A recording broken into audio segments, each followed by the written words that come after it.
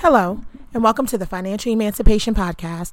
I'm your host, Malik Branch, and this is a daily podcast discussing the ways in which you can walk towards your financial emancipation, getting free from the burden of your finances.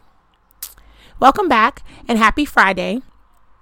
So today I want to do an episode with a little bit of Friday feedback.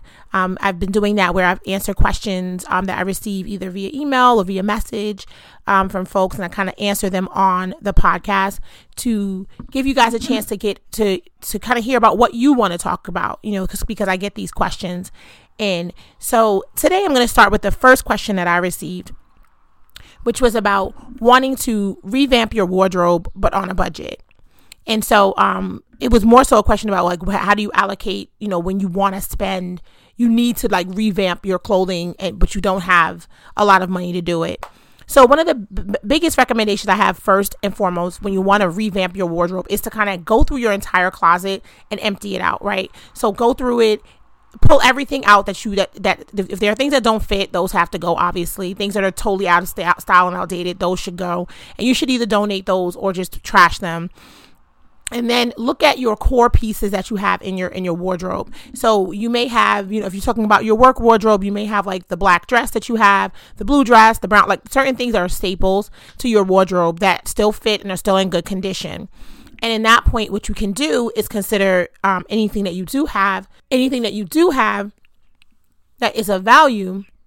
You may want to consider selling it. So if you have, an old designer purse that you're just not carrying anymore, but it's still in good condition, you may want to consider selling it in order to help fund some of the new things that you want to buy.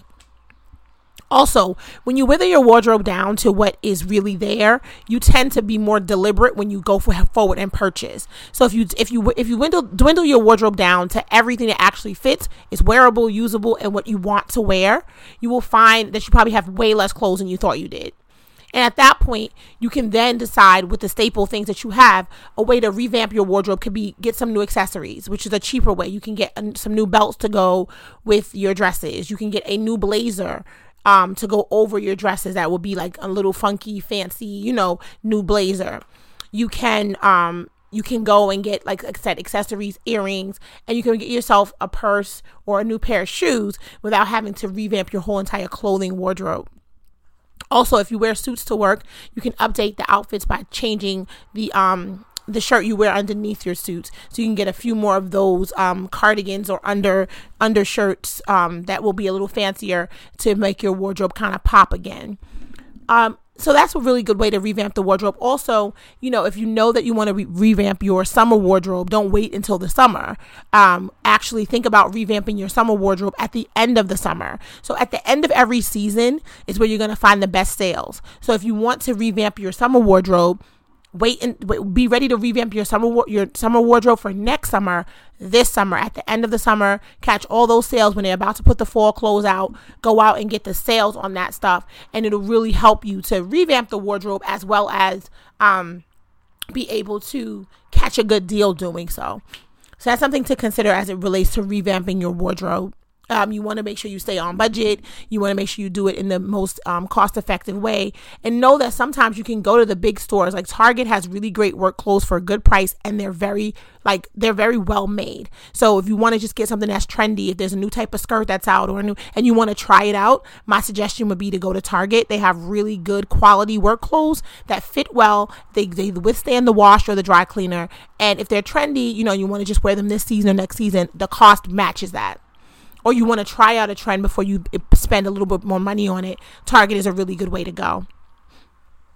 So my second question this week was about savings. And it was really about when you want to save for something specific, do you have to cut out something else to get it?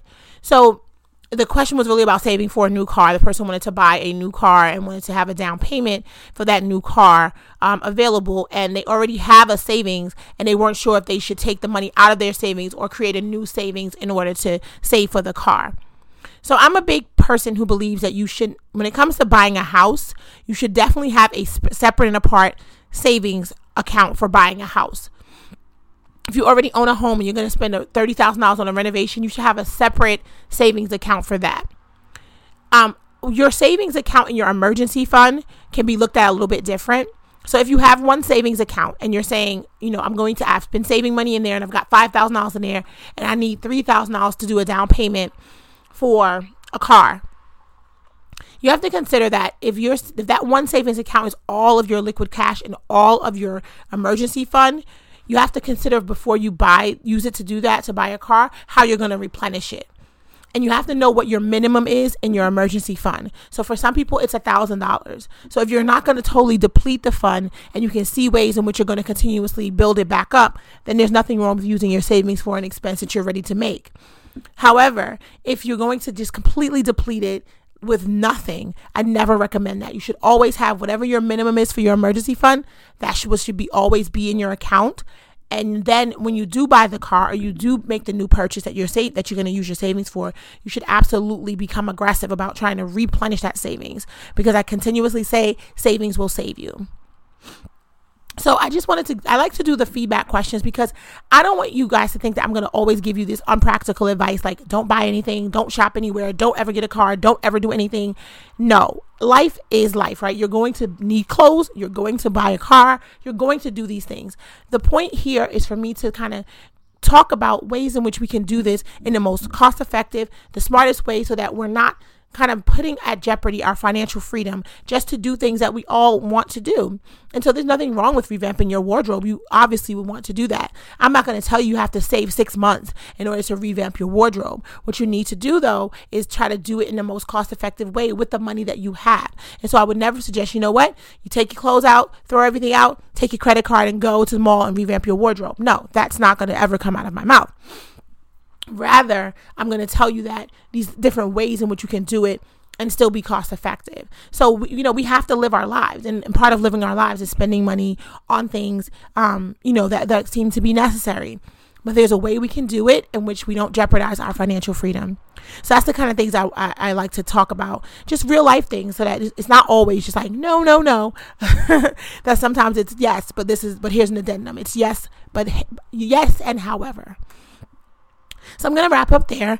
If you haven't already done so, please head on over to Instagram and follow me at Financial Emancipation. Follow me on Twitter at FIN Emancipation. Follow me on Facebook, Financial Emancipation. Please head on over to YouTube and follow my YouTube page, which is Financial Emancipator. Right now, there are clips there from the Get Your Financial House in Order 2 webinar, and I'm going to be doing some videos on there and dropping them there probably over the weekends, just leading up throughout the month of June. So check out that and follow the YouTube page for any new content that will be there. If you have any questions or anything you'd like for me to discuss next Friday on Feedback Fridays, you can send me an email at Maliek, Maliek, at thefinancialemancipation.com. Again, that's Maliek, Maliek, at thefinancialemancipation.com. Thank you so much for joining me today, and I hope you'll be back next week on Monday when we continue to discuss the ways in which you can walk towards your financial emancipation, getting free from the burden of your finances. Have a great weekend.